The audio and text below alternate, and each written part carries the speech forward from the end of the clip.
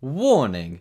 The Dub Talk podcast contains strong language and content that may not be suitable for younger audiences. Listener discretion is advised. Also, there's the possibility that spoilers for the first 5 episodes of SSSS Gridman will be discussed, so please be careful if you've yet to watch and don't wish to be spoiled. And finally, the views and opinions expressed here are that of the individual participants and do not reflect upon the Dub Talk podcast as a whole. Well, now that we got that out of the way, I'm ready to take it nice and easy and... Oh my god, the city's under attack! A giant kaiju's attacking the city and... Why does it look so... cheesy? Welp. There's only one thing left to do. Access code! Gridman!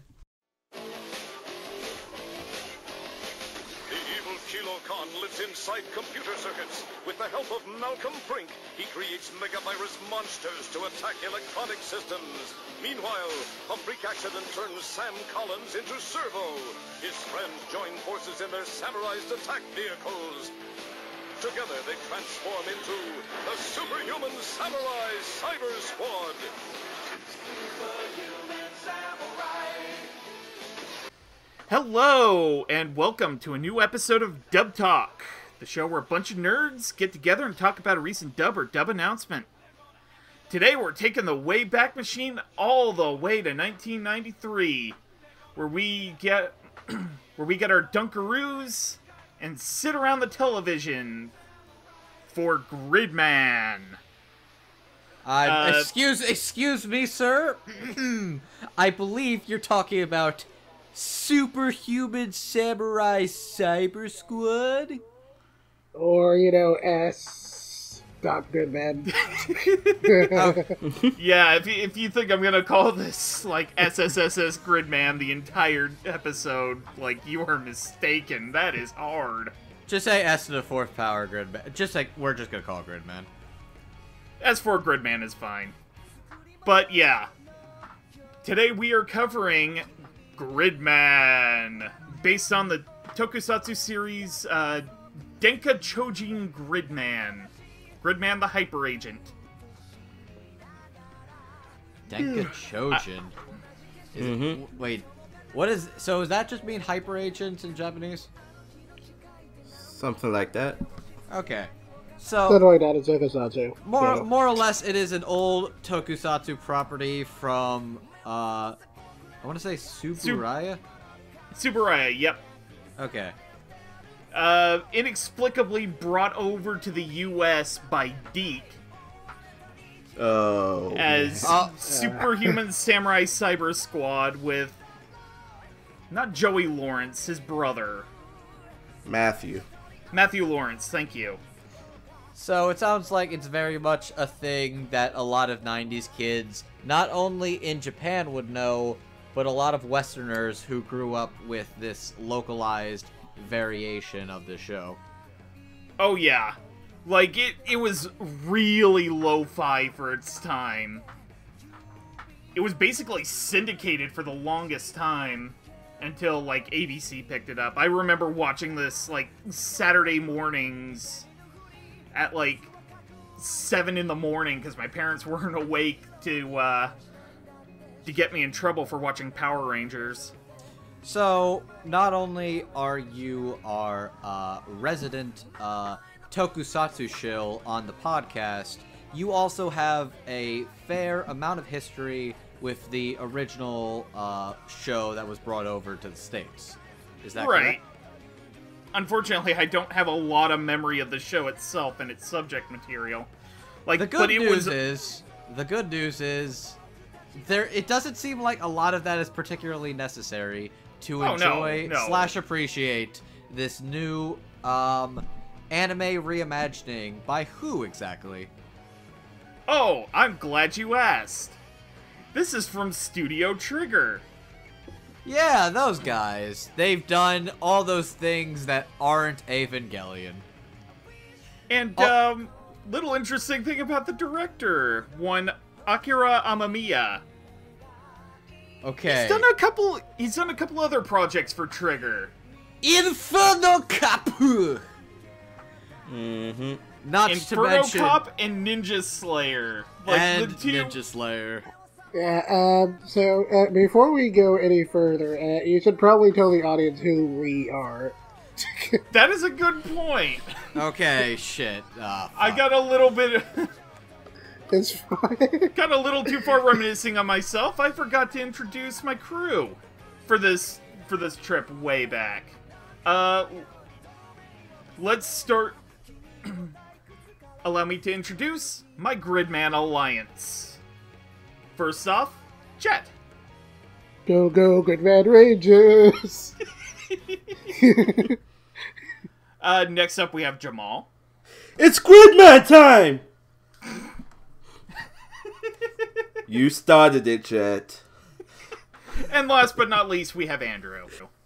Access code Gridman action figure ready to buy at your local supermarket. Available from Okay, Master. Available from Tucker Toby. Or Bandai. I can't Episode believe brought to you by Compact Computers. I can't believe it's not Oh. Transformers. Oh yeah, there are like uh, fun little fact. There are like Transformers references throughout this show. There are references Oh. to other tokusatsu throughout this show. This show has a lot of Easter eggs, by the way. Quite a lot of them to a plethora of different properties. We'll try and see if we can mention as many as we can stumble upon in regards to conversation. But you guys probably want to know what this show is about, don't you? Yeah, I Yes. also would like to know, what is the show about? Alright, a plot description courtesy of Anime News Network. Yuta Hibiki awakens with amnesia and the ability to see things that others cannot. He first encounters a Gridman in the reflection of his friend Rika Takarada's computer, and it tells him to remember his calling. But Yuta doesn't understand what this means. Later, in the distance, he sees an extremely large monster, but it doesn't move. It's only when Yuta gets to school that the two sightings make sense. A monster attacks, and the hero Yuta saw on the computer screen pulls him within the computer and transforms Yuta into a giant hero named Gridman. And one thing I've got to note is, like, the monster designs and the animation, like, it really takes advantage of these sort of rubber suit tokusatsu elements of the original Gridman and, like, Ultraman. Like, everything is specifically designed to, you know, allow Gridman or Ultraman to really get rough with the monsters and not hurt the actor inside. Oh yeah, like I particularly like the designs for the monsters. How like the CG looks classic in a way that kind of feels like a rubber suit monster. I really appreciate that. I like the fact that, like, the CG looks intentionally almost a little stiff and cheesy in regards to just... This feels like somebody animated a 90s tokusatsu, like, Sentai action show, and that is definitely a feat in itself. When I saw the name Akira Amamiya attached to the show, my immediate thought was, oh crap, are we straight up doing Inferno Cop again? That was my first thought. My second thought was, okay, is this gonna be Ninja Slayer, where it's like, it kind of baits people into thinking it's a serious show, but it's actually just the Inferno Cop shtick again, but in my personal opinion, not as good? Like... Yeah, I mean, I mean, I know that's kind of what we know him for these days, but he has done, like, actual anime before. It's just been a very long time. See, here's the thing. In hindsight, I'm aware that this is somebody who is an anime director and has an idea of what they're doing. I just kind of forgot about it because when I associate him with Trigger, my immediate thought was, this is something that was probably made for less than $2,000 and took at least an hour to make.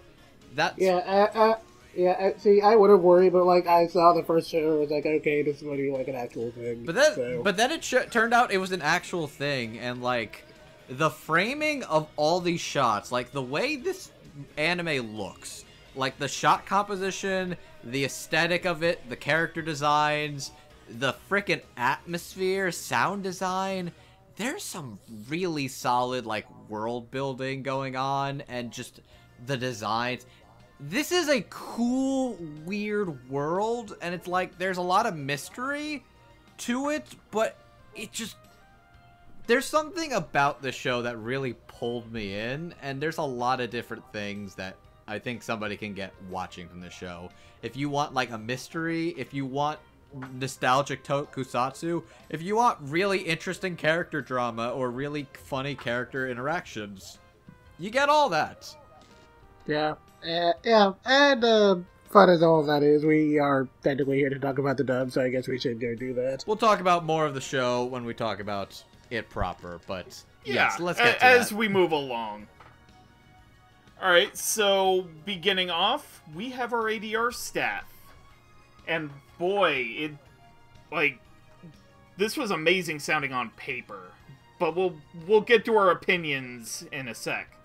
Alright, so starting off with our director, we have one Clifford Chapin. You would know his directorial work from Akiba's Trip, Allison Zeroku, Darling in the Franxx, Planetarian, and he was off and on main director and assistant director for Yona of the Dawn. As for our scriptwriter, we have Clayton Browning. You would know his scriptwriting from such shows as Concrete Revolutio, Hanebad, Konkole, Lord of Vermilion, and the second season of The Silver Guardian. So Alright. we will be starting this off with Jet. How did you feel about the direction and scriptwriting? Okay, so I had a feeling this was one of Clifford Chapin's projects for the season, since, okay, so like right before the season began, he like tweeted that he was working on a show and he was like 6 episodes into it. So my immediate thought was, okay, going by what I know about like production schedules, it has to be either this or Double Decker, and someone else was on Double Decker. So I figured it had to be him, and it was him. And it was a good thing because he's usually pretty reliable. His work on that other Trigger Mecha show this year was easily the strongest of funny simuldoes for me this year, even if I didn't really care much for the show itself. And this is off to an equally strong start. I really like what I've heard of the performances so far, and I especially appreciate that each character sounds like distinctive enough that you can tell who's who even when you aren't looking at the screen. And while we haven't, had the chance to see the actors pull off any majorly dramatic beats, they've been doing really great so far, and I really kind of appreciate how natural a lot of the acting is for, like, the teenagers. That feels really refreshing for an anime thing. And, as for the script, so with me, I usually try to watch a little bit of the sub version first when evaluating a simuldub, or at the very least, I might like play the subtitles over the dub track just to compare the translation. But since this was a same-day simuldub and Funimation's video player doesn't really let me put subtitles in the dub track, I decided to just put my favorite ADR staff here, and it helps that Clifford Chapin is generally pretty good about sticking to the script for his stuff and trying to keep things as accurate as possible. So I trusted that him and Clayton Browning would do well with that, and so far I've been enjoying it. Aside from a couple of things to make the cast sound more like actual teenagers, there wasn't anything in the script that felt like it would have been too out of place, so I've been enjoying it so far. On both fronts, I'm definitely gonna give this good props. It's great. Jamal? Yeah, I too had the same thought as Jet did, except I thought it was either going to be this or rewrite it. And it's a good thing you brought up Akiba's Trip, because this is not his first go-around with same-day simuldubs, because, like, I think that had a harder question than this, but Akiba's Trip had so much going on in that show, whereas the other Trigger show he did, what was it? Darling in the Franxx. Because like Jet said, the dub was really good, it's just, I had a hard time really keeping into the show. But Gotcha. Cliff manages to put out a very impressive effort. The casting is pretty straightforward. I didn't really find anything out of place. And Clayton's script writing really works too. I have no problems with script writing whatsoever. Right now, it's really hard to nitpick on the dub, but the show itself, I'm gonna wait till final thoughts. So. Okay. That's fair. Andrew? Okay, so, if we're going off of predictions that we're not talking about, like I said, Clifford Chapin was indeed one of mine solely because he was like, oh, I had, like, my next project, I had several of the episodes way early, and I actually heard something along the lines that, like, Gridman was actually, like, pretty far along in production compared to, like, a lot of other Trigger stuff that's usually done a little, like, closer to the mark. Yeah, I mean, I think they said it was, like, basically done already. I mean, yeah, which was pretty interesting when I heard that, which definitely makes a lot of sense, but either way, it's just interesting to me regardless. That being said, there's a lot going on in regards to the sound design of this, like, more than just, like, the direction of the performances and the things the actors are saying. I really impressed by, like, the sound mixing and the engineering of a lot of the surrounding parts of the world. Like, a lot of the early episode is, like, just the ambience of school, the sound of cicadas, clubs going on, choir and band clubs, like, just all that stuff. Like, it's especially makes a lot of, like, the punchier, more dramatic moments really hit harder is when you just hear the ambience of summer, and there's no, like, dramatic music cue when you see, oh my god, there's kaiju all over the city. It's just pans up, it's just a giant kaiju and smoke, and you're just kind of sitting with it. And that's really interesting to me. Yeah, it reminds me of, like, one of my favorite, like, little bits from the opening, which is just, like, you see all this mecha and kaiju stuff in the background, just, like, playing over really ordinary stuff, and I thought that was a really nice touch. It's like the world around it is just so oblivious to all this actual stuff. Yeah. And I think that's really interesting. Also, like, just I love the goddamn sound design when it's basically revealed that, oh no, Akane's a psycho. I love that scene so much, where he just knocks into her, the juice squeezes, he's just like, yeah, walks away, and just the goddamn fisheye lens of her weird eyeballs poking out, and just the squeezing of the juice as you just hear, like, the clubs going on, and just say nothing else. I'm like, oh, that's really cool. That's really cool. Okay, but yeah, like, the sound design in the show is phenomenal, and I want to give props to that aspect, because I think that's a very underrated thing that we ourselves don't always give proper praise to. That being said, the performances from all of the actors and the direction is pretty astounding. Like, I'm very used to Clifford Chapin very much being like alright, whatever the hell he works on, I'm going to probably be pretty impressed by, or I'm going to think, okay, that's about what I expect of good quality. But I'm particularly impressed by this one in particular. There's a lot of very subtle, unique, complicated performances by several actors in particular that have really, really stood out to me as some very standouts of the season, probably of the year even. And everything sounds so natural, as well as, like, the action is really cool, on point, and interesting. The script is solid. I like a lot of the things that are said by the characters. I'll mention more of the actual script when I mention some of them, but the script's funny, it's punchy, the dialogue flows naturally. Yeah. Like, stuff that seems like it would be very repetitive, like talking about what is amnesia, or just taking a kid to amnesia. It feels very natural and choppy, and just not choppy. Natural and punchy. That's the word I'm looking for. Just I'm very impressed by this product overall as a whole. Like, I'm very much used to a lot of Cliff stuff being pretty good. I'm very impressed by this one. Yeah, going off what you guys have been saying, one thing I have to definitely give props to in terms of direction and script writing is the world itself feels alive. Like, every voice, every sound effect, it has its purpose within the narrative, and, like, one of the most important things for me is, in terms of the script writing, the child characters, they sound like kids.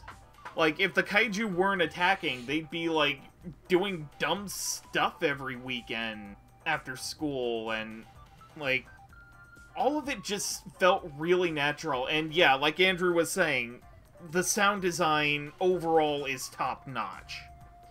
Like, this, to me, is probably one of the closest shows that has come to basically the ambiance of Evangelion.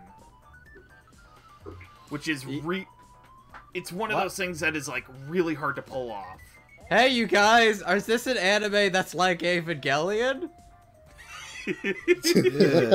Yeah. Yeah. Like, Well, I like it. Here's the thing. I believe you're correct.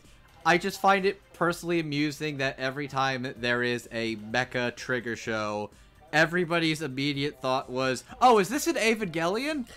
What? Okay, I mean, okay, in fairness with Franks, that one was, like, literally straight up trying to rip Ava, so, like, that wasn't just an, oh, is this a Ava? It was like, of course it is. It's just, This is more like, oh, it kind of reminds you of that, too. it's like, there's a lot of mecha stuff, and Ava's not the only one. But wait a minute, here's a question for you. Would you even consider Gridman mecha? That's a good question, actually. I mean, the first episode felt like a very typical mecha show. Well, not a typical mecha show to me, but like a very quiet mecha show. It feels like it has a lot of the makings of other mecha anime, though it technically isn't. Yeah, I would say, like, the first episode felt very much like the setup to a, like, serious mecha anime, and the rest of it has been, like, a mix between, like, grounded character stuff and Saturday morning cartoon. Honestly, it felt more Ultraman than mecha to me, so... I think that okay, like... it's kind of like three different shows in a way when I think about it. It's... yeah. They all somehow come together and work very well for the most part, which surprises me. Yeah. Anyways, yeah. Yeah, it's a very, very complicated product that we're getting. It's really fun. But in any case, like, character portrayals are, like, really good too. And I'll be getting to each of the ones that I've really liked as the episode goes on. But in particular, like, there was a performance. I don't remember the character's name, but she was in the first episode and played by Danny Chambers. Like, I think she's the captain of the volleyball team. Yeah, something like that. Okay, I know exactly which one you're talking about. I think it was Toikawa or something like that. Yeah. Tonkawa, there we go. But like, the whole thing with the volleyball team, like, that felt alive. And then when the monster attacks and, you know, destroys the gym with all of them inside, like, that was really intense. And also, can we talk about that scene where it's just like the volleyball knocks her really, like, tasty looking hot dog out of her hand, and the scene is dead quiet. It's dead quiet, and, like, rewatching it today, I realized, without even knowing that, like, Akane was who Akane was at that point in the series, it was like, oh my god, this scene is really lingering long. I'm very uncomfortable right now, but you can tell somebody fucked up big. Yeah, and, like, even the scene Andrew was talking about with the homeroom teacher, played by J. Michael Tatum. Was that Tatum? Like, Yeah. Okay. Yeah, that was Tatum. That was definitely Tatum. I thought so. I just didn't see him credited. Okay. and, like, his interactions with Akane, before and after the scene where he bumps into her, like, that... I guess this is a long roundabout way of saying, like, the world of Gridman feels alive. Clifford Chapin did a really good job. Clayton Browning nailed the characters. And, like, all around, the actors sound like they knew what they wanted to get out of the characters. So, all around, really solid job. Actually, since I was also giving props to the engineering and sound design, props to Manuel Aragon. Oh god, Aragon. Your names. Aragon, Benjamin Tarani, Gino Palencia, and Nathaniel Harrison, since I see you're all credited here too. This project sounds great. Yes. And y'all deserve praise too. Thank you very much. Yeah, like, we as Dub Talk, we're trying to do better about it now, but, like, in the past, we really haven't given the engineering crews their due. But, like, this is one of those shows where everything came together in a way that just, it felt alive. That's the only way I can describe it. But in any case, we need to move on to our first group of characters. And these are Gridman's allies in the fight against the kaiju. Okay, so y'all. Can we talk about what this group is named? Wait, before we say that, I want to lead into that.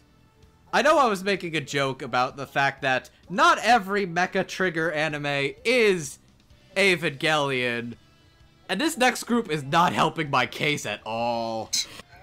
I have it written down right here. They are the Neon Genesis Junior. Yeah, I forgot about that. Oh, God, yeah, the Neon Genesis High. Junior High. Speaking of which, I don't buy that at least two of those characters are Junior High. Like, I don't all either. but one, Andrew. Like, all but one. They look like grown adults. Yeah. So, who are our Junior High students? Alright, so first of all, we have the eccentric Samurai Caliber, who basically just walks around town with, like, 3 katanas at his back. Four. Just 4 katanas, thank you. Just Can never have walking enough around- katanas. He's just walking around town like he's constantly looking for a grant from the Ministry of Silly Walks. And he is... When he merges with Gridman, he forms a giant sword. A guy with Which- swords makes a sword. Who'd have thunk it? Which turns Gridman into Gridman Caliber. It's so cool. It's so cool. And Max is the big guy of the group. He has a face mask. He has long bluish hair, He's the team dad. and he's basically the team dad. He's not And- basically, he is the team dad. And when he enters into Junk, the computer that basically forms Gridman and all of his ally vehicles, he forms a giant pair of fists for Gridman, which creates Max Gridman. It's so cool. Oh, I just got that. Yep. Max Gridman. Fuck, okay. Boar, who is basically... He's basically, like, the smallest member of the group. He's feisty and... Like, he gets a lot of great one-liners, which, by the way, it has to be mentioned that both Subaraya and the actor who plays Boar have confirmed the character is indeed male. And when he enters into Junk, God, I can't remember the name of the form he creates with Gridman. Well, but it's He basically becomes just- the drill that will pierce the heavens. That's where Boar's name comes from. You know, to bore, to drill.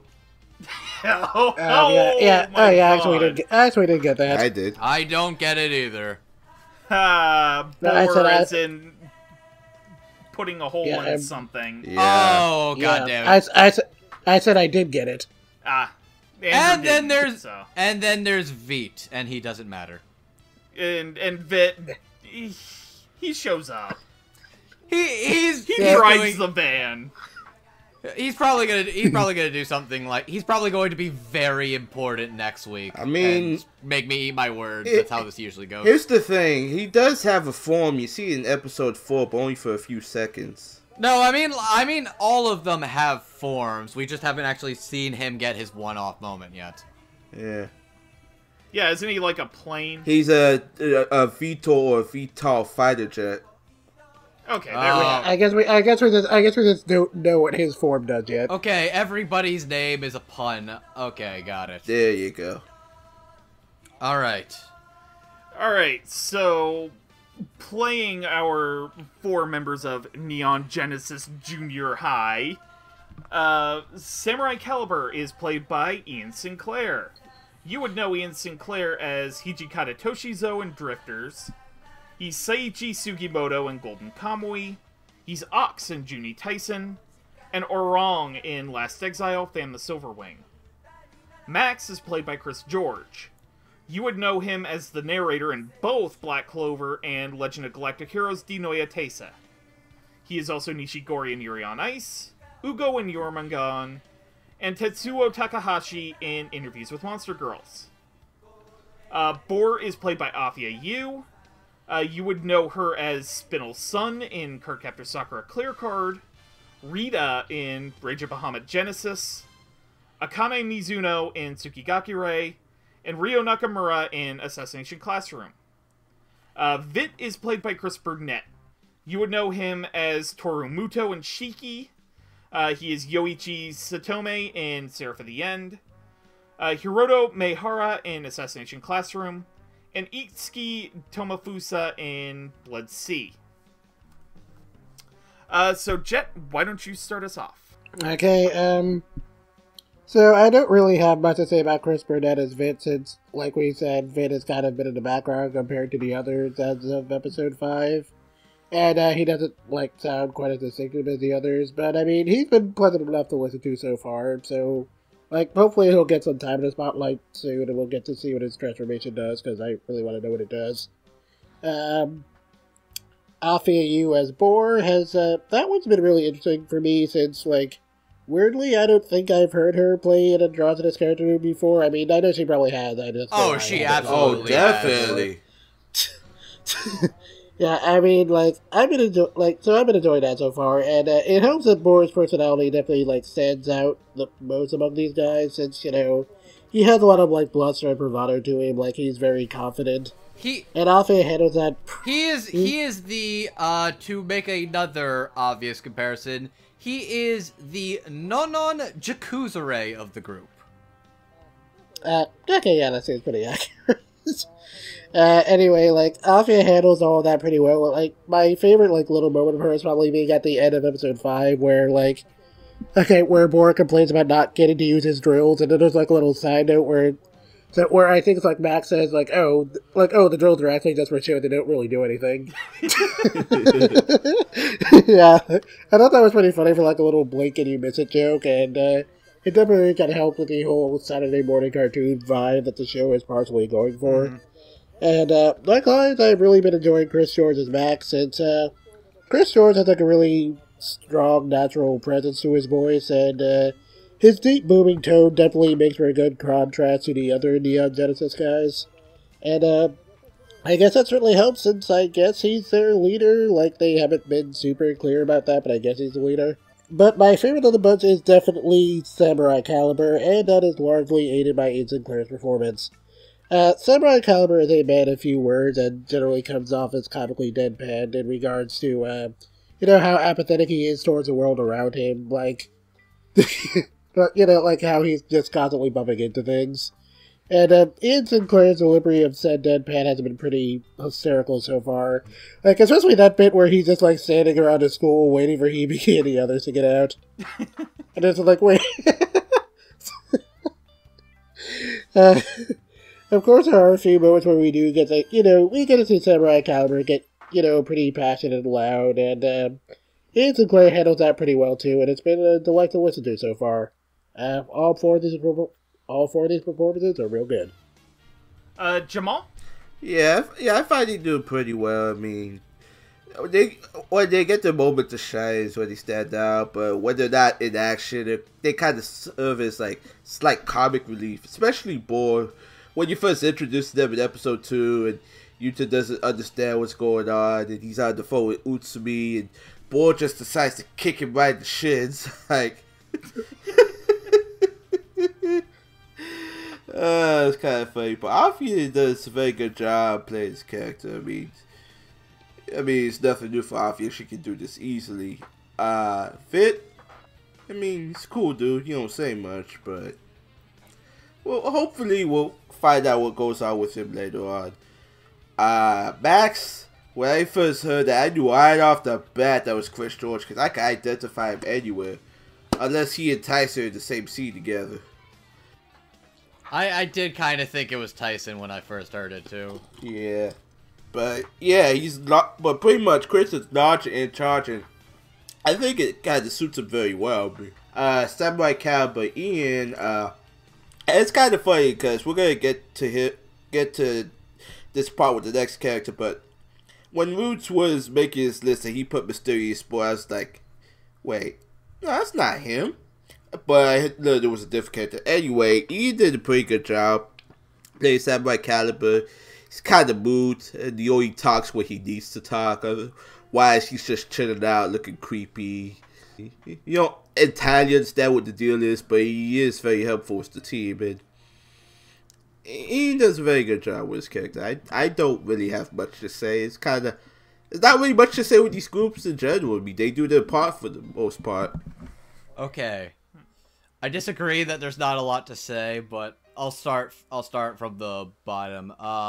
Chris Therm. Okay, in describing Boar, Max, and Vit, I describe them as following: Vit, a boy; Boar, a very good boy; Max, a very strong boy; and Caliber is best boy.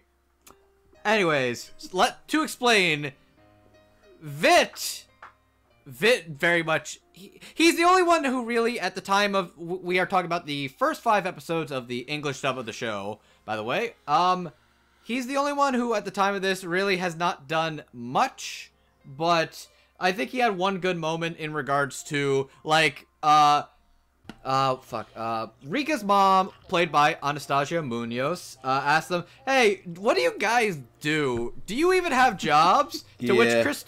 To which Chris's character Vit just says, "We work and then we don't work."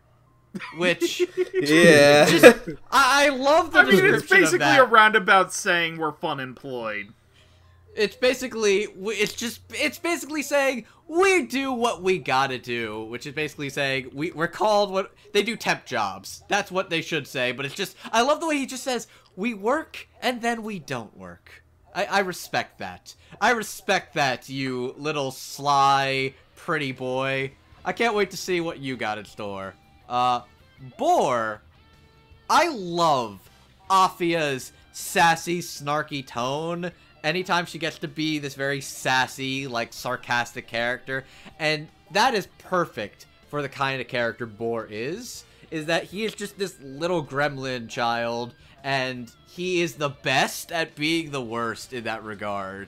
And he's just so fun to play off of every other character, because he's the one making, he's the one getting Yuta and Utami very high-strung about the fact that, oh, the cute girls are gonna go play with the college boys, and he's making them very uneasy, and he's like, oh, what's your deal? It's just drama, who cares? Y'all are dumb. Also, probably, like, my favorite line of Boar's is just, like, when they're tailing the group date, if you will, with Arcadia, is that Boar just replies, "So did you go to stalker school, or is this a natural talent?" It's just, you can hear the glee and the delight that Afia's having, just having this tone. It's just, oh, it's so fun, and just chewing it all up, and Afia's killing it. Let's split up. Stalking's a crime, you know? Oh, that's so good. Boar is very much, first thing off, that is not a junior high student. I don't care what you're talking about. That's not a junior high student. So yeah, so Max is, first things first, that is not a junior high student. That is very strong and very adult body. But anime's done weirder things, let's be real here. Yeah, I just suddenly had the thought of how do you do, fellow kids? How do you do, fellow kids? Jimmy! Now I'm just imagining just Max is staring into his coffee and he just says unironically to Rika's mother, needs more cowbell.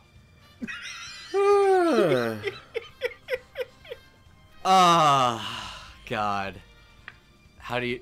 I can see it. Either way, it'd be great. But yeah, Max is a really interesting character. He's very much the voice of reason for this team, and he is the leader. He has one of the coolest transformations, and he's very much acknowledged as the strongest of the team, which is pretty high honor among everybody else. But he's also very wise and smart. He's very caring when it comes to talking about Yuta, as he's realizing he's having his own teenage emotional conflict, and he's like, you know what? It's very vexing watching you children try to go about this, as he's watching the unfortunate anime romance going on, and he's just like, you children are a disaster. It's so frustrating watching you two. And it's like, yeah, welcome to anime. I appreciate somebody who gets it. But no, I love the way Chris George sells his vocal performance as gruff but sincere, kind-hearted mentor person. And I think that's really cool. And also, how does he eat with that mask? How does he eat with that mask? I see his mouth moving as he's eating, and it's like, how does that work? Where does it go? Anyways, now I've been building up to this. Now it's time to talk about my best boy, Samurai Caliber. Okay, when I first saw this character, he basically is this weirdo that's just standing there that only Yuta can see and nobody else can see. And I'm thinking he's going to be an antagonist, or he's going to be some sort of like evildoer from afar. And then he comes in through the door. He walks head on into the door as the 4 swords sticking out of his back can't fit into the doorway. And he just slams through and just falls without even resisting. And in that moment, gentlemen, I was in love. I was in love with this Samurai Caliber boy. And it is just... it's so fascinatingly endearing the way this character interacts with the world and the way he moves. He feels and sounds off. Like, all the 3 of the other Genesis Junior High kids sound like they are people who can also transform into things. Caliber sounds like he is not quite human, or he is not quite on the same wavelength. And I think that actually impresses me the most about Ian Sinclair's performance of him, is that there's a slight tick and stutter to his voice that sounds very stilted and off, but in a way that makes sense for this kind of character. It is very much Ian Sinclair's voice, but it's like there's a slight little tick and something that seems a little off, and you can tell he's trying to interact with these characters, and he's going out of his way to be nice and, like, help them out, and he's capable, and that's really interesting to me. Like, he's being very nice to Rika, he's following these kids like a very loyal puppy, and when he comes slamming in through the door to take all of them to the, Team Gridman hideout, and he bursted through the window, full momentum, and then he like tries to look cool, and then physics gets in the way, and then he just grabs them all, and it's just, he's like, okay, let's do Gridman stuff. He's really cool during action scenes, but he's a very interesting character, and I'm just so endeared to him right off the bat. Like, I love him. Ian Sinclair's performance is really interesting. And Caliber is my precious baby Moe is my he's almost Moe in a way, now that I think about it. Just the way he interacts with the world around him. Like, it sounds a lot like Mezzo Shoji, now that I think about it, the way Ian plays him, but a lot more, like, stilted and... like, I don't know if he is human or not. It's just... he sounds off, but he is trying to interact, and he is trying to very much be an ally and comrade to all of them. And he is like, I love Caliber. He is best boy. I know Boar is many people's best boy, but Caliber's actual best boy. Fight me. I went on for a long time about that. I'm very sorry. I'm sorry. That's alright. That's alright. Alright, so starting off, I guess I'll go with the character who really hasn't done much yet, and that's Vit and Chris Burnett. Well, yeah, he really hasn't done much to advance the plot. I do appreciate the fact that he, at least on the outset, he seems like the guy that the rest of them use to talk to people. You know, he's the people person. He's the charismatic businessman who hands the business cards out. Like, he's the one who's supposed to be, like, he's the PR guy. And I like the, we have jobs and then we don't quote. That was really fun. And, like, he says a lot of fun things, particularly with Rika's mom, and it's fun. He's a fun character. I really hope he does, like, interesting things in the 7 or so episodes we have left. Afia Yu as Boar. Like, I really like that she plays him with a sense of spunk and, like, he's a little spitfire. He's a little go-getter. And he likes to poke fun at everybody around him, but it's never, like, a mean poking fun. It's just, like, he likes to jab at everybody's ribs. It's great. And, like, Afia Yu plays him with this wonderful sense of sarcasm that just, like, you can tell she's having a really good time in the booth. And, like, it's something Noah said in the Mr. Tonegawa episode, like, having that much fun in the booth should be criminal. If I told you Boar in Japanese was played by Aoi Yuki, the voice of Tornado of Terror from One Punch Man, would you believe me? Yeah. I could hear it. Yeah. It's very much similar kind of aesthetic, and yeah, I can hear it. Yeah. Chris George's Max, I really like that he's sort of the teen dad. And, like, Chris George does the teen dad really well. I mean, after all, he's basically Nishigori. Like, that should tell you everything you need to know. He's, like... But, I mean, yeah, that was... Like, Nishigori was more of a goofy teen dad. He's just... He sits everybody down and has pep talks. Like, he doesn't get love and emotions, but he tries to help, and he endears you. Like, he's a good dude. And I really like Chris George's performance as him, and Ian Sinclair as Samurai Caliber. Like, Samurai Caliber is a weird, goofy character, and I like that Ian Sinclair kind of gets on that wavelength. Caliber is eccentric. He can't judge the entryway of a door and the swords on his back. And he will randomly jump through a school window and grab a bunch of kids, throw them on his shoulders, and then jump back out the same window. Like, he's a weird dude, and his scenes are fun, and Ian Sinclair, he gives, like, this sense of weirdness that's great and fun. So, it's like weirdness, but also almost like a childlike innocence of the world around him. Because, like, I forgot about it, but there's a scene where they have the Ramune bottles, and he's trying to shake out the little marble out of the bottle until he eventually does a really cool, like, samurai slash to get it out. Oh, yeah. It's just I'm thinking about it. It's almost like a childlike innocence to him. And I think that's also another part of his charm and, like, endearingness to me.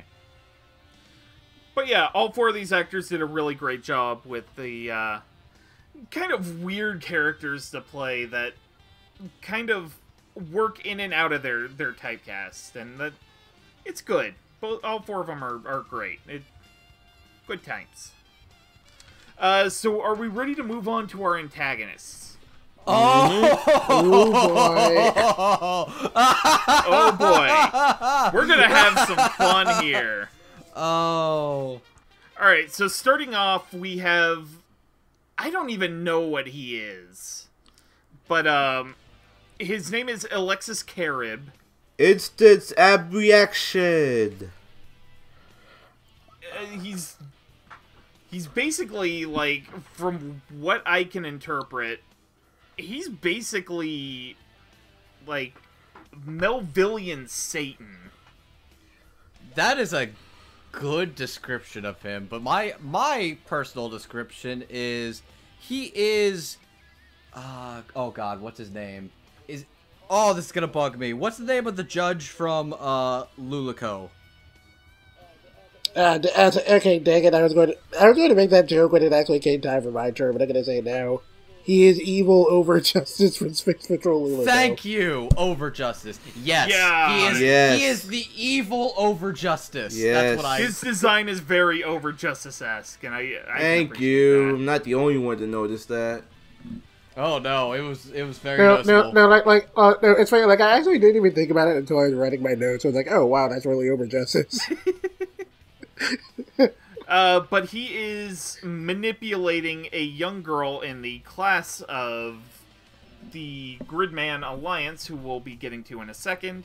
Her name is Akane Shinju. She's kind of a quiet, bookish, nerdy type in the back of the class.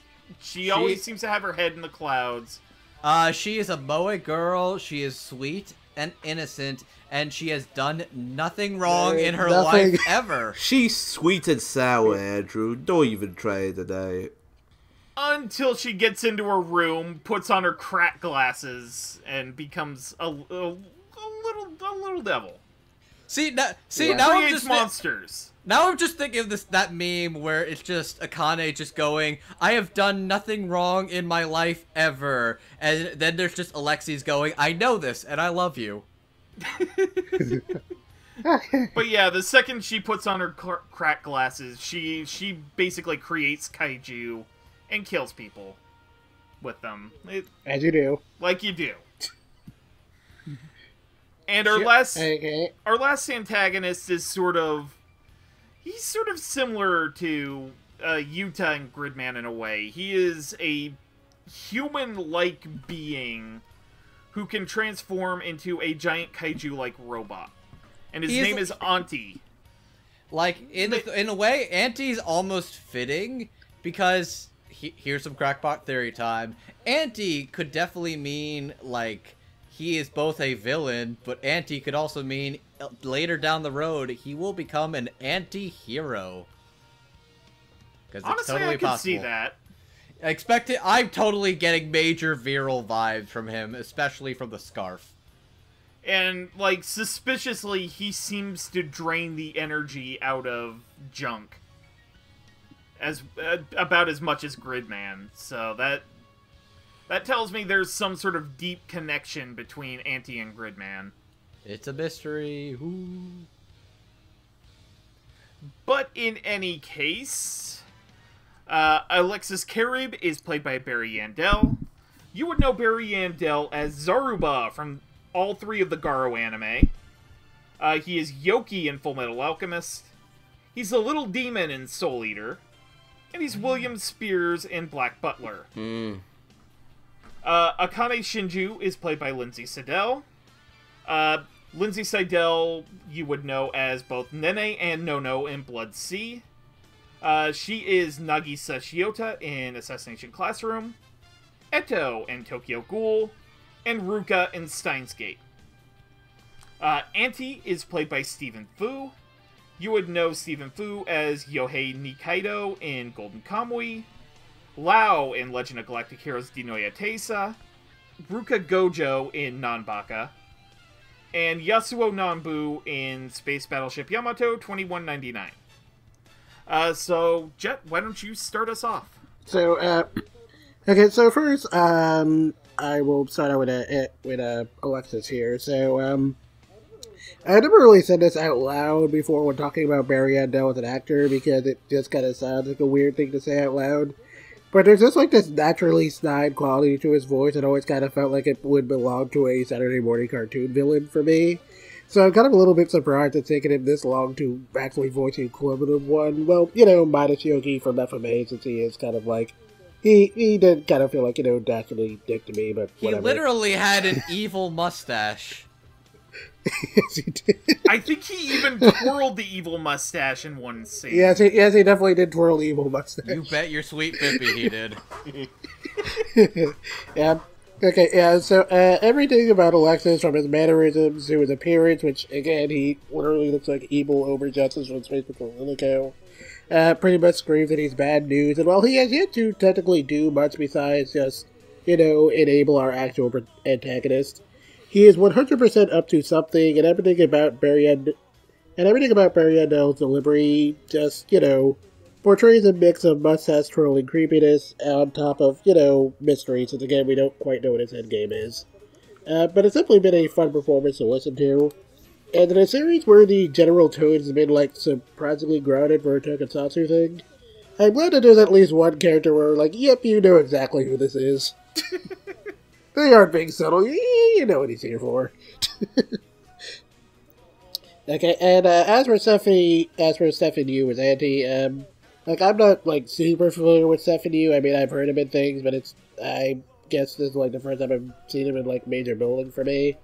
But I really like the raspy voice he gives Auntie, since, it gives us this, kind of villainous ass, but at the same time, there's a little childish quality to it that, kind of works, since, again, Auntie's kind of supposed to come off as, a confused kid where he doesn't really kind of know what else to do with himself besides, just fight Gridman and occasionally help Akane, which, doesn't really go over too well because Akane. And I always kind of feel bad whenever Akane treats him badly. And, and the weird kind of earnesty in Stephen's performance kind of helps that. Where, yeah, I mean, this kid seems kind of weird, but I like him. I hope things turn out well for him eventually. Also, I really appreciate that there's, a very clear vocal distinction between his human form and his kaiju form. And, that, whenever he uses the kaiju form, he gets, a lot louder and a lot hammier. And, he even gives off, a couple of really crazy lines, yep, that's right, it's me again. And which, again, does, really help to sell the whole Saturday morning cartoon homage. And lastly, for Akane. Oh boy. Okay, so when I first saw this character, and I heard the kind of voice coming out of Lindsay Seidel, I assumed this was going to be, a typical airheaded Moe girl, and, she was maybe going to be the romantic rival for Rika or something. But as it turns out, Akane is more of an actual teenager. Specifically, she's a bratty teen nerd who, she puts up a facade of being, polite and unassuming in public, but secretly hates everyone for, little grievances that feel, kind of petty to us, but are practically a matter of life and death for, an angry, introverted nerd. And having been an angry, introverted nerd in my youth, I definitely understand this kind of character pretty well, and, I don't think I've ever seen an anime pull that off that realistically. And for a girl, no less, it's really impressive. And again, I especially appreciate the whole revelation with that, where it's just, the teacher bumps into her, and it's just dead quiet for that one moment, and again, you get the fist-eyed view, and it's oh boy. But going into the performance, it's simply been interesting because for the kind of personality I described, I feel like it shouldn't really go that well with the cutesy boy girl voice that Lindsay Seidel is using. But weirdly enough, the context actually helps to make it. The context there actually helps to drive in more attention to how toxic a lot of Akane's behavior is, and Lindsay Seidel really gets across that bratty attitude basically perfectly. It's a little weird hearing her do this kind of voice for me, since, personally I'm kind of used to her sounding a lot deeper, or doing, quieter characters like Nagisa from Assassination Classroom. But it definitely works here, and it's really done a lot to help make Akane a very compelling antagonist. I mean, even if we are probably going to get some kind of tragic backstory for her that will quote-unquote explain her behavior, even though I don't really think the show needs to, because... Okay, because again, bratty, spiteful nerd seems like a pretty clear personality. I don't think he really did backstory for that. Anyway, I've been enjoying that. My only real complaint with the character so far is, definitely is just this whole really weird bit in episode 5 where they seem to kind of be, where they kind of gave her up a little bit for some weird reason. And it's kind of weird because, like, the first few episodes of the show, I mean, like, there is some fan service bits here and there, but it wasn't, like, really blatant. Like, for the first 4 episodes, it was pretty, like, there was really not a lot of, like, cheesecake or what would be horny on main qualities. Most of it was just the fan art.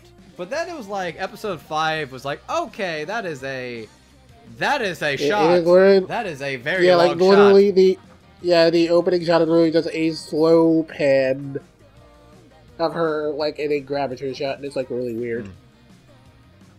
Like, I mean, subject matter-wise, it was kind of fitting, because it was, like, a Gravure pose on, like, bags of trash. Oh, there is some sort of visual metaphor going on with that. I love it. Yeah, there is some sort of visual metaphor going on with that I guess might be there, but for me personally, it kind of feels, it felt slightly detrimental because, you know, Akane is clearly supposed to Akane is clearly meant to be very unlikable at this point in the story, so I kind of hope that doesn't happen again. But anyway, all 3 of these performances were really good. Liz in particular was really great, and I'm done. Okay. Jamal? There's no way I can top that. Anyway, starting out with Alexis. Barry Yandel. It's funny, a lot of times I'm not used to Barry Yandel's voice, but ever since he's come up more in simuldubs, I'm starting to get accustomed to it.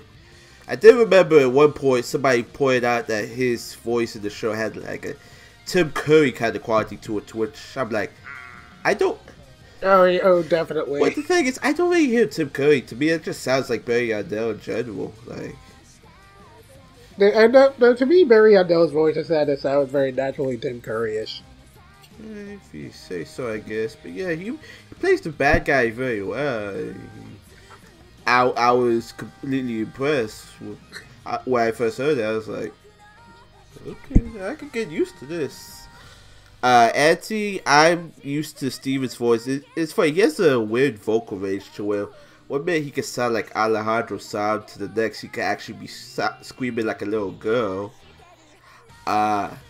Which is weird because it actually did sound like a little girl was screaming at one point. But Steven Fu, his voice, I like how you said, Jet, he distincts his voice between his 2 forms. Because his monster form, he sounded like another person we'll get to in the next section. But I thought he handled that. I thought he handled that quality very well, and it's also funny because when Root was making this draft, he said Mysterious Boy. I thought the whole time Mysterious Boy meant Samurai Caliber. I never even seen the guy in the first episode, so. No, he was, like, prevalent throughout, like, the key art and... I didn't see the key art, though. That's the True. thing. Okay. Yeah, so, pretty much, like... And like I said before the Kakuryu episode, I really want to hear Steven more things, because he is starting to become very prominent at this point to me.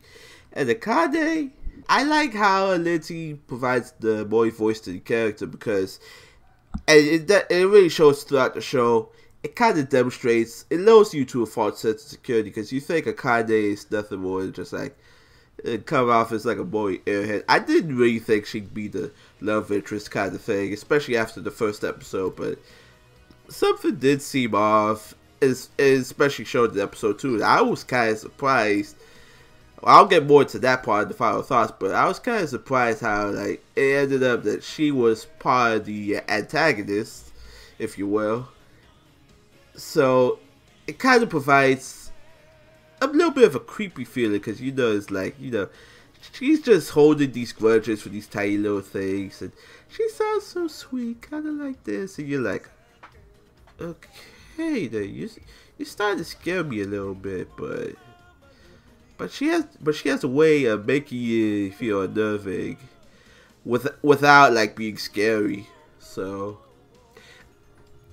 I kind of enjoyed it all the same, but though that one part you mentioned, I'm gonna bring it up again with the next character because there's something I need to mention to y'all. But for now, I really enjoyed these antagonists. So.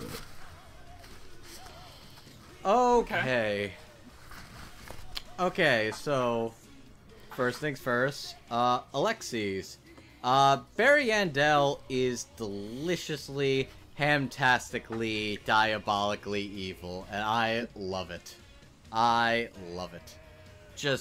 Like I said, I never grew up with the original Superhuman Samurai Cyber Squad, but I do know Tim Curry sounds like, and I could definitely hear it in the way he's pulling this off for sure. And I definitely think the fact that was something to keep in mind when playing this character, it's pretty great, but it's also a lot of his Zaruba voice.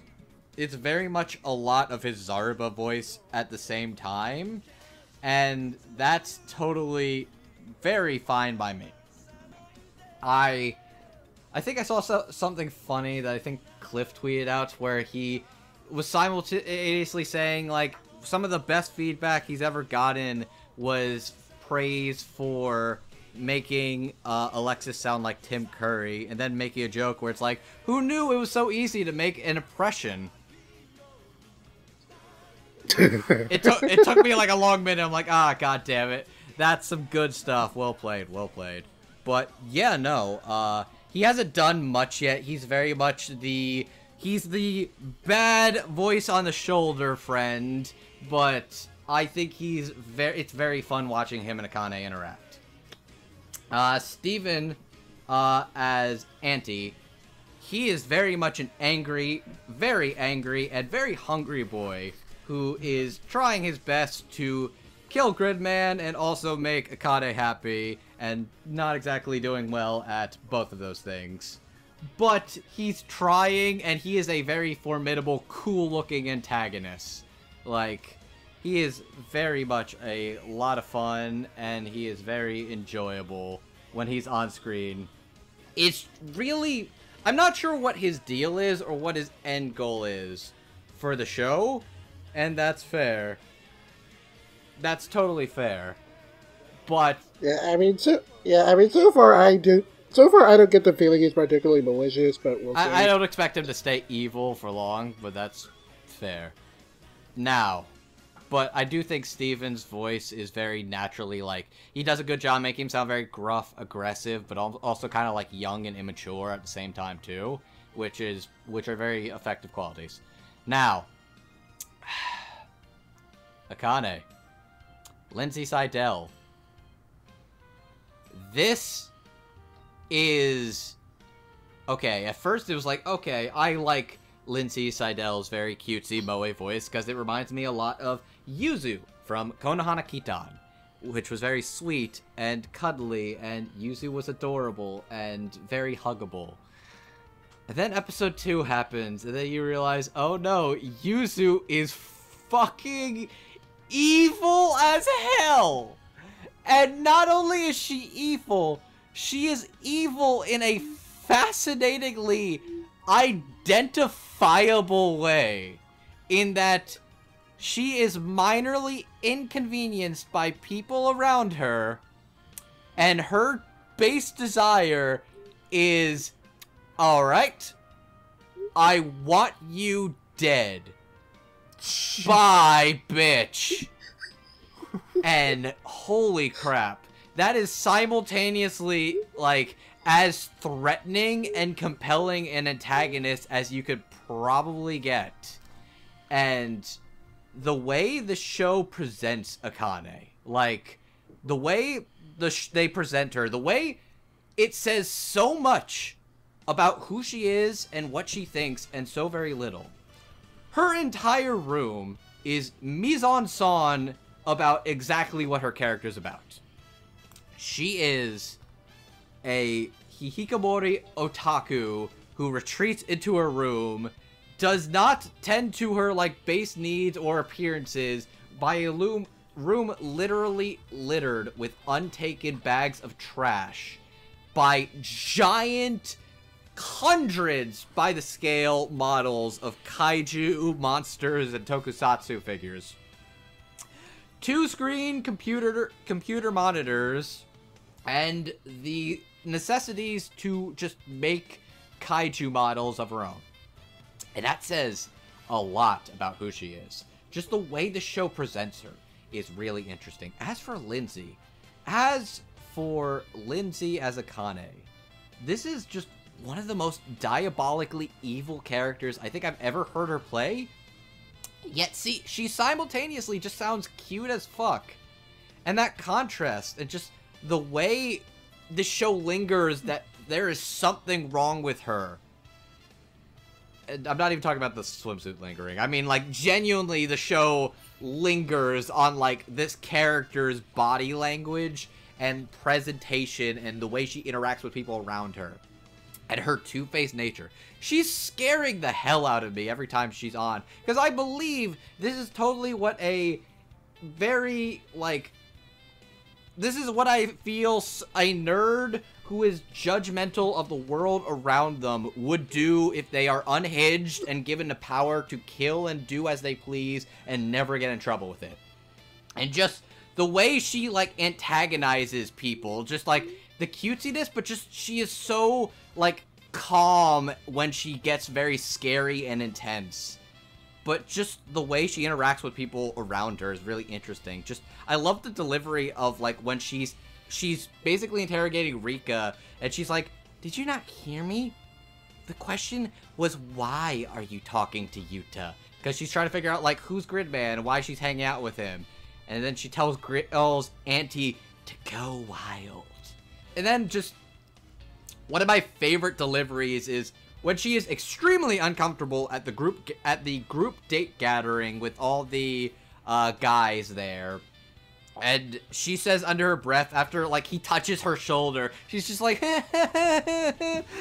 "What the hell's wrong with these old dudes?" It's like, it's a funny line, but it's like, she's very, like, visibly upset by this. And it's very much... no shit's coming. Oh, you know people are gonna fucking die. You know bitch is gonna die. It's just... There's a lot of impressive performances, but I'd probably say Lindsay Seidel as Akane is, like, my favorite in the show, period. So starting off, this is my favorite kind of character for Barry Andel to play, Alexis Carib. Even in terms of, like, Zaruba, like, this is absolutely Faustian. Like, even more so than the Soul Eater Demon. Like, he is actually showing up to Akane's room. Like, he is whispering things in her ear. He's not even telling her to do things. He's just like, "Oh, those girls at the volleyball club said mean things. Isn't that rough?" And, like, he's pushing Akane to create kaiju and create all this chaos herself. And it's, like, it is wonderfully delicious. There's not a lot to his character yet, which hopefully in the next 7 episodes of the show we'll find out a little bit more. Stephen Fu's auntie. I really like the fact that in his human state he's just like this angry child. All he wants to do is destroy Gridman, and, like, Akane is using that to her will, and, like, it seems like he, like, that single-mindedness is just really kind of refreshing, and then he transforms into the robot form, and he's just, like, big, angry, growly. like, kill Gridman, and it's great.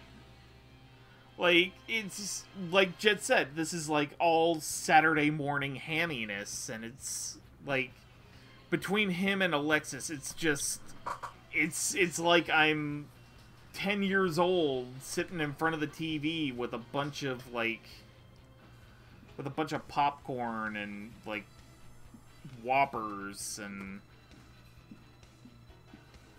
you know, it's cool. It's fun. And, Lindsay Seidel as Akane Shinju, like, her voice definitely has an air of menace that you don't initially catch until you know her character's deal.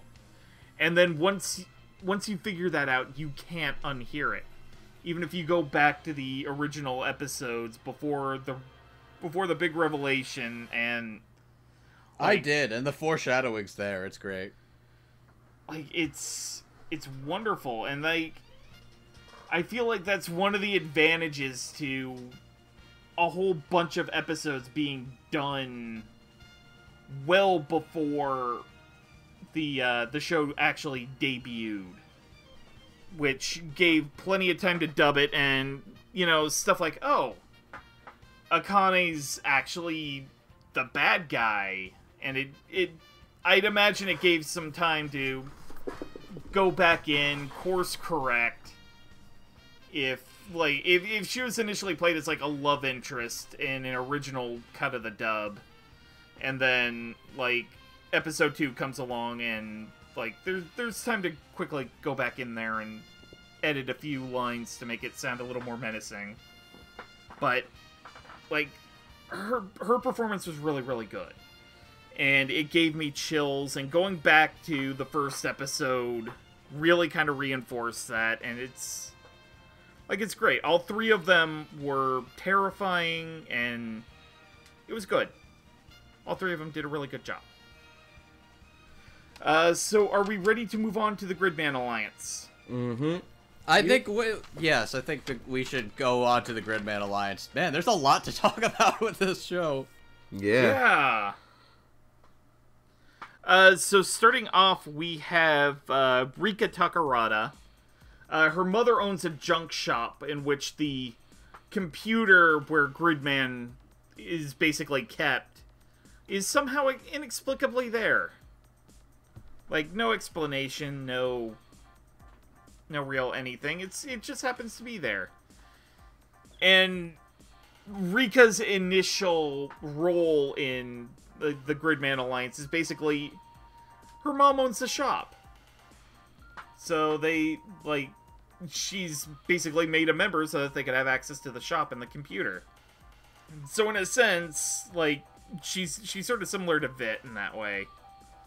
But she ends up being kind of, feels like she's starting to be developed into a love interest for Yuta.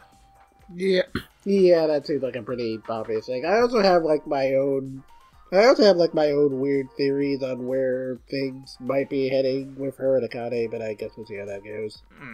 Sho Utsumi is Yuta's best friend, and he's sort of thrust into the weird situation of all of a sudden being able to see kaiju, and like, he's trying to help Yuta as best he can, which is really only moral support, and because, like, he doesn't even know much about computers. So he's basically the jokester of the group, I guess you could say. So Rika Takarada is played by Jill Harris. You would know Jill Harris from such roles as Noelle Silva in Black Clover, Hibiki Iga in Basilisk the Oka Ninja Scrolls, Cardia in Code Realize, Mayaka Imbara in Hyoka, and Mandalay in My Hero Academia.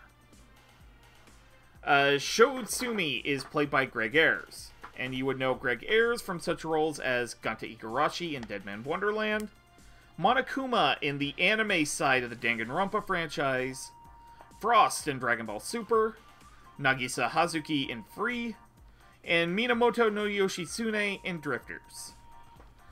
Jet, why don't you start us off? Okay, so I feel like it's been a little while since Greg Harris has had a prominent role in a simuldub, so this is a pretty nice change of pace. While Greg can do like a lot of different character types pretty well, it's always really nice whenever he gets to voice teenagers in particular, since that's a lot closer to his natural vocal register, and he usually helps to make his performances sound a lot more relaxed and grounded. And it's definitely pretty helpful in this case, since so far Joe just feels like a regular dude, like, like a bit of a nerd for sure, and, like, yeah, he's a bit of a nerd. He's definitely got, like, his petty moments, like, when he gets jealous about other guys fighting over Akane and stuff like that. But he's definitely not, like, he's definitely not a nerd in the same vein as Akane is, where, Akane wants to take out her frustrations on everyone else, but whereas Greg, again, so far, is kind of seems like a regular dude. And the performance here just, like, really reflects that so far. He plays show, it's generally pretty chill, while, still getting more passionate or riled up when he needs to, whenever the situation calls for it. I do get the feeling that Show's knowledge of, like, Ultraman lore might play into the story later on, but for now, he's a pretty okay guy. And Greg handles him pretty well. Jill as Akane is very interesting.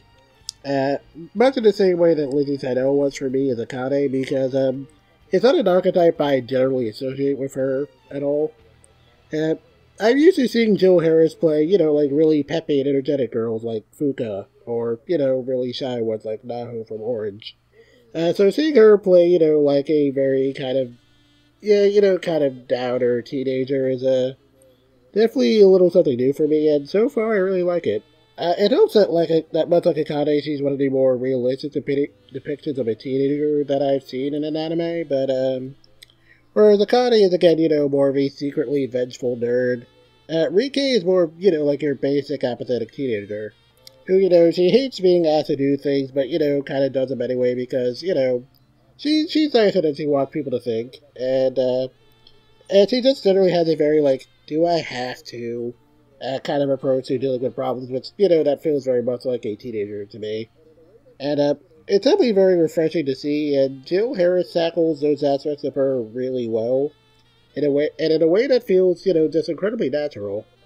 And, even though we haven't spent, like, a ton of time with her as a character, and Jill's consistent delivery when it comes to that tone has already made this one of my favorite performances of her, and it's really fantastic, and I'm definitely very curious to see where the story takes Rika, because it's pointed out that the kaiju do kind of seem to be centered around her in particular, and she definitely seems to have maybe been friends with Akane before, so I don't think she's responsible for Akane being Akane. Akane just kind of seems like she was always that way. But I feel like it might have something to do with why Yuta lost his memory, but I guess we'll see how that goes. Anyway, I'm done. Okay. Jamal? Yeah, I kind of share some of the same sentiments with Usumi. It was nice hearing Greg Ayers again in a role like this. I mean, and it's funny because I was trying to bring it up earlier, but I want to spoil it because I thought Anti in his monster form was Greg Ayers in a dual role, which is kind of a testament to Stephen Food's range. And it turns out I was dead wrong in that case, but Greg really manages to play up. This is not the first time Greg has played like this type of character before, but at least like he's being moot about it, like. Because normally when he's playing this type of character is like either kind of perverted or like pretty shy. Like, no, this dude's just pretty chill. He kind of has this thing for Akane, but yeah. So I thought Greg did a pretty good job in this role. It's not something I'm used to seeing Greg Ayers do, but he manages to handle Utsumi to the best of his abilities, even if Utsumi doesn't exactly understand what's going on and acts like he does. Rika, on the other hand, like Jet said, this is not a kind of role I would associate Jill with, because Jill usually plays characters that are like go-getters type of thing, like, so much excitement in one area, but when she plays this character, Rika's kind of apathetic, especially at the beginning, because you're like, okay, you pick up this amnesiac student who's in your class. You two have never had any interaction before now. And it's like, where do we go from here? She manages to accompany him, to acclimate him back to normalcy, or as close to normal as he could get. And I thought Jill handled those moments very well. I thought Rico Vaughn as a character was pretty cool. It's something and kind of akin to Akane, when Jet brought up with the whole fan art thing. It's like, a lot of people seem to like Rika very much. She has a very cool design. Very cool design. I think her design... Like, I think a lot of the character designs in the show, in general, are very appealing. And I think Rika and Akane, in general, like, have cool designs. Like, without even talking about the obvious, just their designs are cool, and the art I have seen is pretty cool. Yeah. Yeah, I just wish I didn't have to see so much for my Twitter feed, but hey. Welcome to Twitter, let's be real here. I'm just saying, Rika as a character is very genuine, very real. And I really want to see where it goes between her and Yuta. That's all I have to say. Alright, so starting off with Utsumi, because there's not as much to talk about with Utsumi, personally. Though, that being said, it was really nice to get to hear Greg Aries do a much more casual, laid-back version of Greg Aries. Like, this seems much more of what I would imagine Greg Aries' actual natural speaking tone is.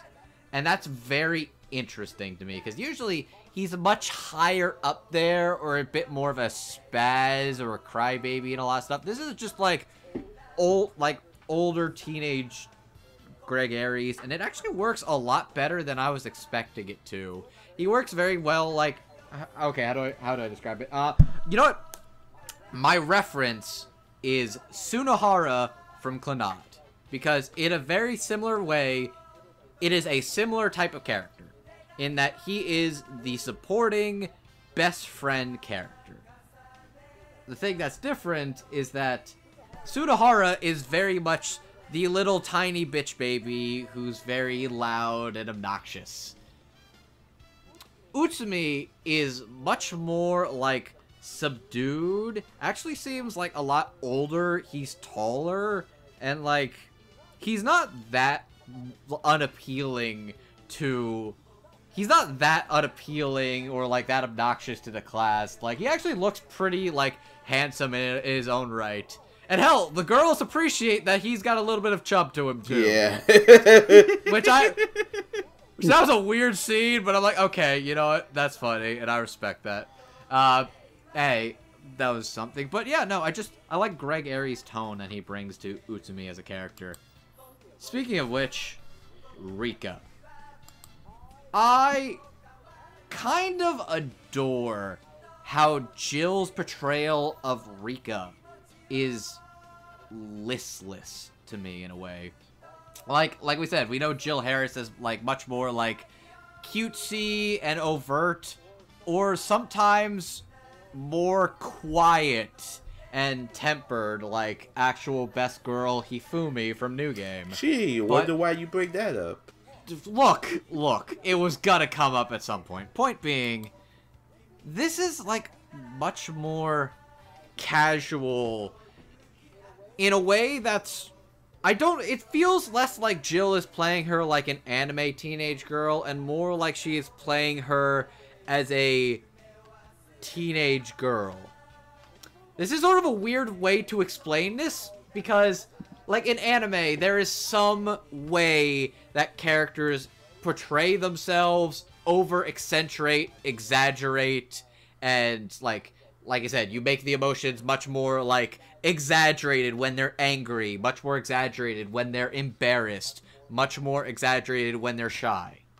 This is, like, very down-to-earth in a way that's really, really interesting to me and feels very natural. Like, in a show that is surprisingly out there, which is about, like, basically giant toys combining together and kicking the shit out of, like, poor CG monsters, it feels like the human element of it is very much still down to earth and genuine. And despite not being the main character, Rika Takarada feels very much like the emotional center of this series in a lot of ways.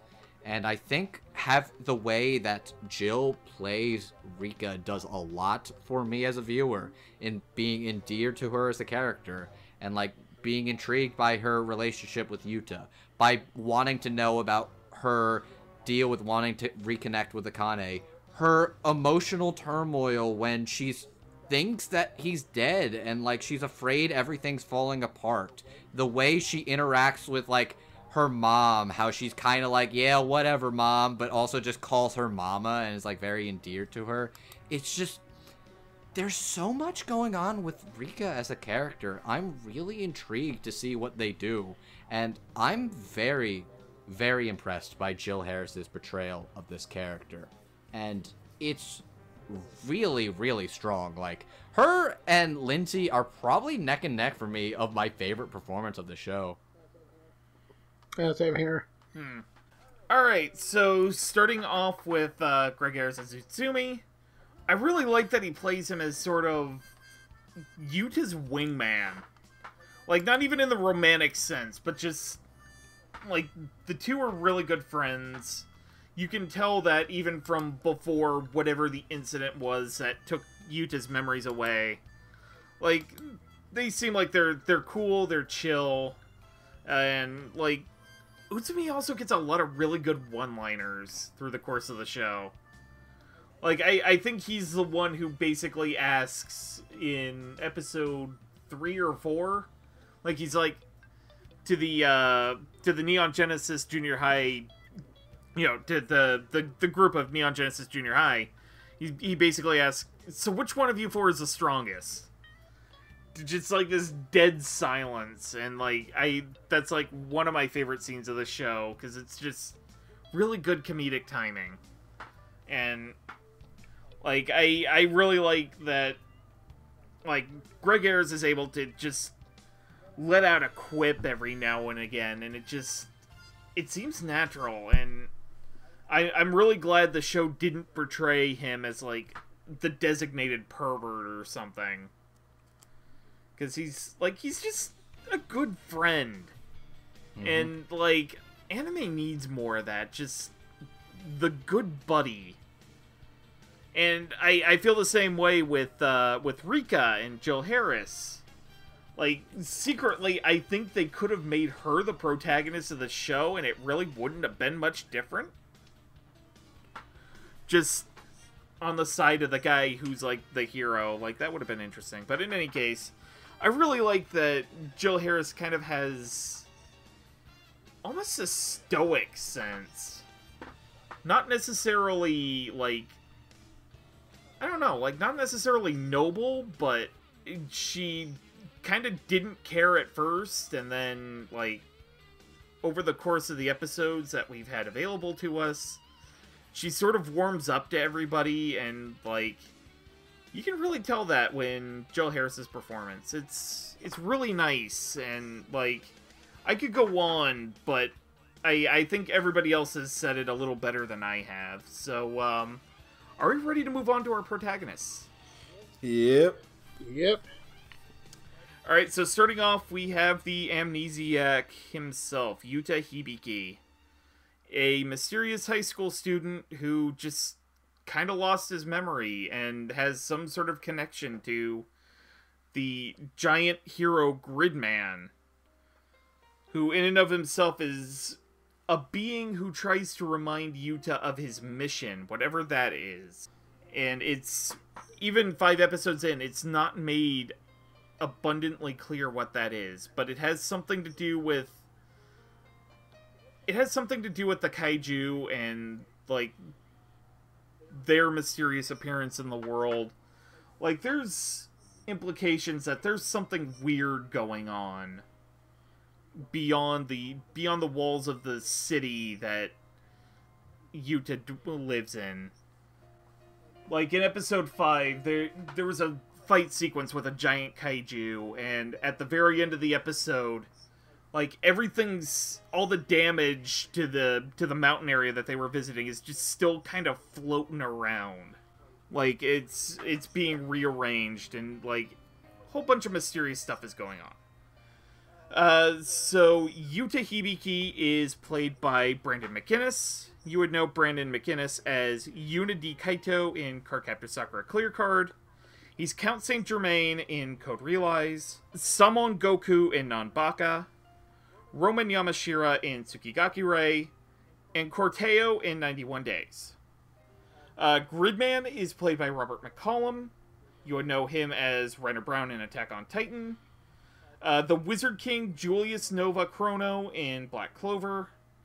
He's Oda Nobunaga in Drifters, Don Quixote do Flamingo in One Piece, and Shinya Kogami in Psycho-Pass. So, Jet, why don't you start us off? Okay. So it's kind of funny that even though these two are technically the protagonists, I honestly kind of have the least to say about them so far. Like, even putting aside the whole amnesia thing, Yuta so far just kind of feels like, like a regular dude. Like, like, he's a likable dude, but, he's kind of the least interesting member of the ensemble to me so far. I mean, like, although I do appreciate that the mystery with him, in regards to the whole amnesia thing is more like, how did he lose his memory rather than who he was before losing it, because we already kind of were explicitly told he was just like a regular guy, and we've already seen who his friends are, so I appreciate they aren't making a big mystery out of that. So, in the same vein, while Gridman is like, Gridman is pretty cool, he also hasn't really done much besides advise Yuta and fight kaiju. But getting into the actual performances, I'm not, like, super familiar with Brandon McInnes. Like, I mean, I've heard him in other things, but much like Stephen Yeun, this is, like, my first time really seeing him in the spotlight. But so far, he's been really pleasant to listen to. He makes Yuta come off as, unassuming and awkward out, feeling like a totally bland blank slate. And all his delivery for the transformation sequences feels pretty on point for a Saturday morning cartoon, and I mean, I like him. I mean, I'm certainly very intrigued to find out more about him, and I like all of his interactions with Sho and Rika. I think those are pretty fun.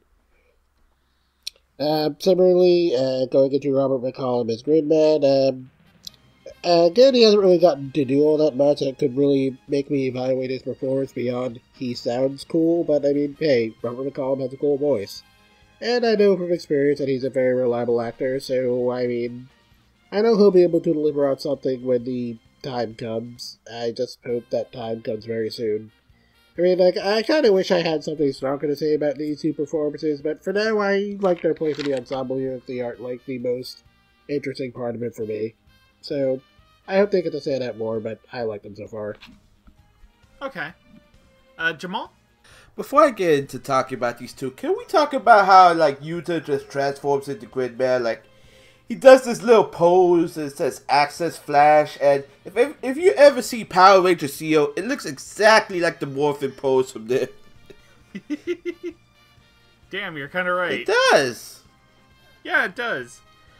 Anyway, back on topic. Brandon, Brandon did a pretty good job, even if Yuta doesn't talk as much, like, because obviously the main focus would be his relationship between him and Gridman. So, to which Gridman, Robert McCollum is a very fine actor. Like, he handles Gridman very well. He manages to make his voice sound stoic and authoritative. And I also learned the other day, because, when you voice acting, sometimes you move with your hands to emulate motion. I think Cliff put a picture on his Twitter of him holding his little Samurai Caliber sword from what he had as a kid. And I thought that was a pretty neat touch that Robert incorporated into Gridman, because, it makes him really feel like he was in the role. Granted, these two characters don't talk much until the time comes, which is odd for protagonists. I really thought he did a very good job.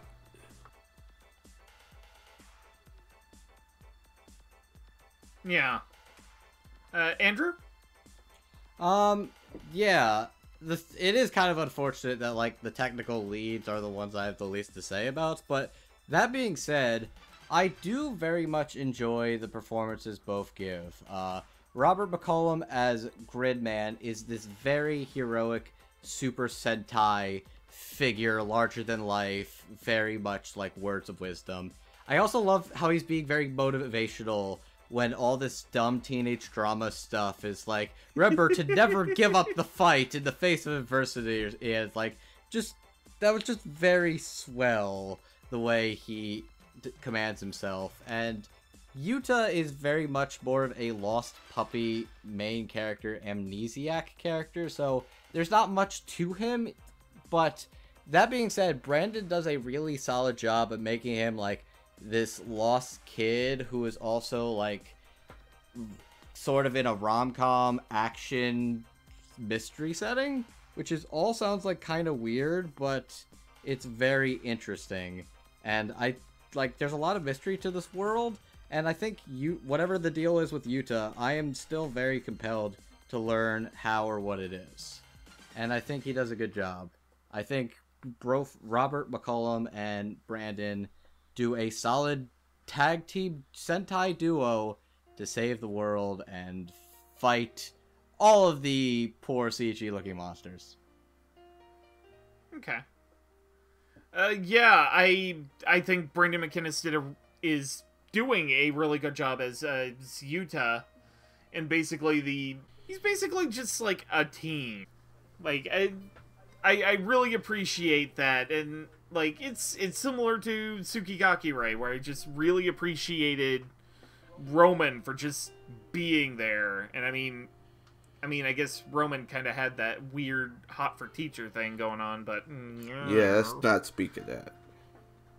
But like I just really like the fact that Brendan McInnes like plays Yuta as a kid first and foremost, and like he is a bit of a blank slate, but there's like I am kind of intrigued to figure out what else there is to him. And Robert McCollum as Gridman, like I really like the stoic, heroic kind of bravado he gives, and like the scene where he's kind of awkwardly giving dating advice without knowing he's giving dating advice, like that's great. And yeah, I did see the pictures of Cliff giving Robert the Gridman sword from his childhood to play around with in the booth, and like that's really cool and a really nice throwback. I do feel kind of bad that like the main protagonists, like everybody else, are the characters I have the least to say about, but really I appreciate Brandon's performance kind of blending into the background. That's not necessarily a bad thing, especially with a character like Yuta who basically, until he's needed to summon Gridman, blends in. He's probably one of the most inconspicuous kids that you could think of to be this giant kaiju fighting hero. So, like, the both of them did a really good job, and, like, yeah, thumbs up, guys. Alright, so, Jet, are you ready to start us off for final thoughts? Okay, so after sitting through that other Trigger Mecha show this year, I wasn't, like, super excited for this one, but, okay, but enough about it seemed intriguing enough that I figured I would give it a shot, and, fortunately that intrigue has, paid off so far.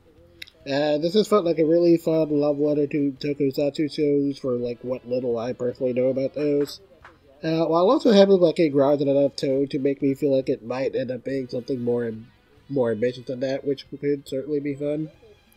And the dub has definitely helped a lot with that so far. It's been really strong with a mix of, really good natural-sided performances for our teen leads, and campier ones for the tokusatsu characters, like the Neon Genesis High Schoolers or Alexis.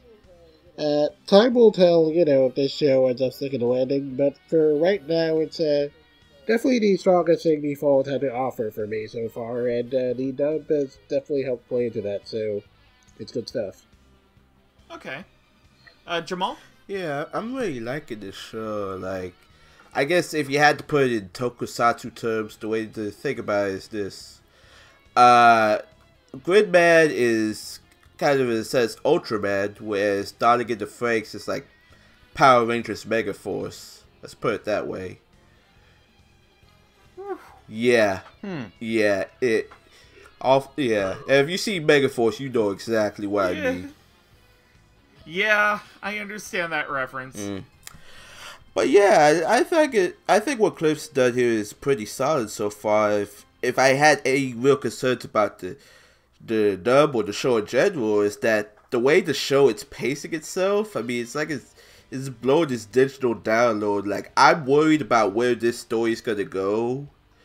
The way they introduce all these new characters at the beginning, so it's like I'm getting a little concerned for that for myself. I'm not gonna make any speculations because I'm not gonna give him the satisfaction of being smug because only he knows the answer to this. But I just I too hope this show sticks the landing. The dub is doing a very good job of that so far. I have high expectations of you, Cliff, and you too, Clayton, because y'all been doing very good so far. So, I'm not going to pretend and say, like, I'm a Trigger fanboy or anything more at this point. Like, they've done good things I really like. They've done things I also don't like too. Simple as that. That being said, like, I was a little cautious going into Gridman at first, but I've really grown attached to the show that is Gridman. It is this strange world of mystery that I don't understand where it's going to lead to, but in just a few episodes, it has endeared me to its cast of characters, its strange world, and its really awesome, like, compelling tokusatsu fights and moments. It feels like this is a Saturday morning show at heart, while simultaneously also trying to show something else. It makes me nervous that I am afraid it's not going to stick the landing, which is totally fair and valid, but I've gotten quite engaged and gotten along with the show. Like, I believe the world and its characters would act like this, and I'm pretty impressed for the most parts. Like, Clifford and company are doing a splendid job with the dub. Like, some of the strongest stuff I've heard from the fall season, though there's a couple more I definitely plan to check out, and there's some really compelling characters and performances that really impressed by. So, I found out about this show when it was announced Anime Expo, I want to say it was like a year or two ago. And, Trigger as a studio is hit or miss. Like, there are things I really liked from it, like Kill la Kill, and there were things that most certainly did not impress me in the slightest, like, when supernatural battles become commonplace. Wait, what? I forgot that was a Trigger show, yeah. What the fuck? Yeah. Yo, you didn't know? Hell no! That was just like the one. That was the one time. I don't know if that was the one and only time I think they did a light novel adaptation. Yeah, I don't think they've done adaptations of literally anything since that. Okay, well, no, Ninja Slayer, you just but blow I my guess fucking that's it. mind right now, man. Like, what the fuck? Yeah, Yeah, that was was something. Trigger. But, in any case, like, they're a very hit-or-miss studio for me, and basically the only reason I was really hyped for Gridman was the fact that I did actually have knowledge of Superhuman Samurai Cyber Squad, which, by the way, in case you didn't know, the 4 S's in the name, Superhumans. It's a reference to that, which I thought was a very cute connect the touch. dots. But which I thought was a nice touch, and that endeared me to the show a little bit. before it actually came out, and I really have to say the dub for it, it's really nice. It feels right, and that kind of reaction takes a lot of work on the back end. Like, not just the actors, not just the director, not just the scriptwriter, but like the engineers, the marketing team working on the show, like all of it has kind of hit in the right way. And I'd really like to see where this is going. I like the designs of the kaiju ranging from like long-necked dinosaur to spaceman fish to gritty. But yeah, the characters feel natural. The camera work and set design is all great. The dub is spectacular. And yeah, I really hope the show sticks the landing, and that would basically be what it would take for me to recommend it to someone. But for now, it's really fun. And like I guess I would recommend people check out the first couple episodes, and I really hope like the ending is something that would actually make the show memorable for years to come. Sort of like Ava, you know? I really want something of that caliber to come out of like alum from that show. I'm not. I think that's a bit of a high stretch, but yeah, at the very least, yeah, if this show can like stick a solid landing in regards to like character, action, story, I'm excited to see what it can do. Yeah.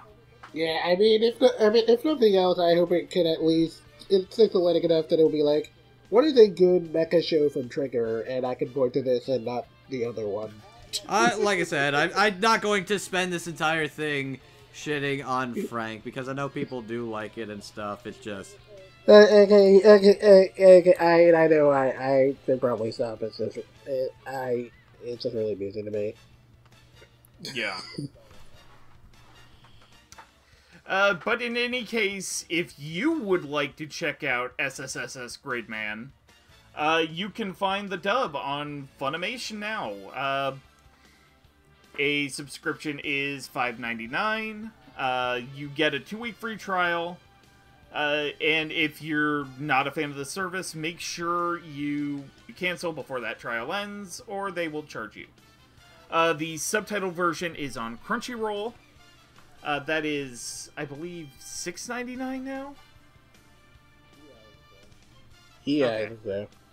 And same deal, 2-week free trial, cancel if you don't like it, you know. Unfortunately, at the time of recording, Verve would be an option, but unfortunately, by the time this episode goes up, the Funimation and Crunchyroll split will have happened, and the dub of Gridman will no longer be available on the service. But yes, go watch it on Funimation now. That's where you can see the dub. If you want to see the sub of it, it is still over on Crunchyroll.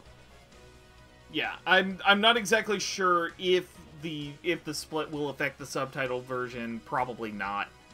All right, so I guess that's the end of the episode. If you are interested in anything that we do, head on down below and hit the subscribe button if this is on the YouTube feed. You can also find us on Twitter at Dub Talk Podcast, and we also have a Tumblr and Instagram of the same name. And the Twitch. And Twitch. And a Twitch that occasionally gets used for And for game streams and stuff, we're still figuring it out, but we have Yeah. one and we use it sometimes. Yeah. And,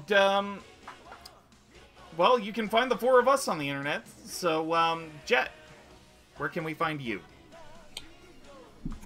You can find me on Twitter username Jet Infinity, where I will, usually be talking about anime, manga, that sort of thing. You can also occasionally find me on my blog, Animation Infinity, where I will occasionally write stuff. And, so stop on by, you might have a good time. Alright, Jamal, where can we find you? I'm on Twitter at Jamstar529. I'm on YouTube at Jamstar1. I have a blog. I don't know why I keep talking about it. I'm not doing anything with it right now. I'm the assistant editor for this podcast. That's pretty much it. As for me, my name is Andrew, otherwise known as MangaMan9000 on Twitter or Classy Spartan, and you can find me over as a moderator for Funimation forums and Discord, as well as another podcaster for Surreal Resolutions Anime Podcast ONA alongside Jet here. Okay, and you can find me on Twitter at Roots of Justice. Mainly just retweet cute animal pics and sometimes talk about general fandom stuff, anime, cartoons, movies, that deal. Come on down, you might have a good time. And my blog is Roots of Justice Anime Time Blog Show.wordpress.com. And I plan on having some stuff started up probably by the end of the month. So look forward to that. Cool. Yeah, excited to read that. Cool. Alright. Yep, that is the end of the show. Thank you all for tuning in. God, I'm so tired. I can't think of a witty quip here. Yeah, I guess go turn off that TV and go play outside. Kick some gigabutt. Make sure to always check your junky TVs. They could have a superhero inside. Keep it downloaded. Otaku on there, Devas. Access Dub Talk. And cut.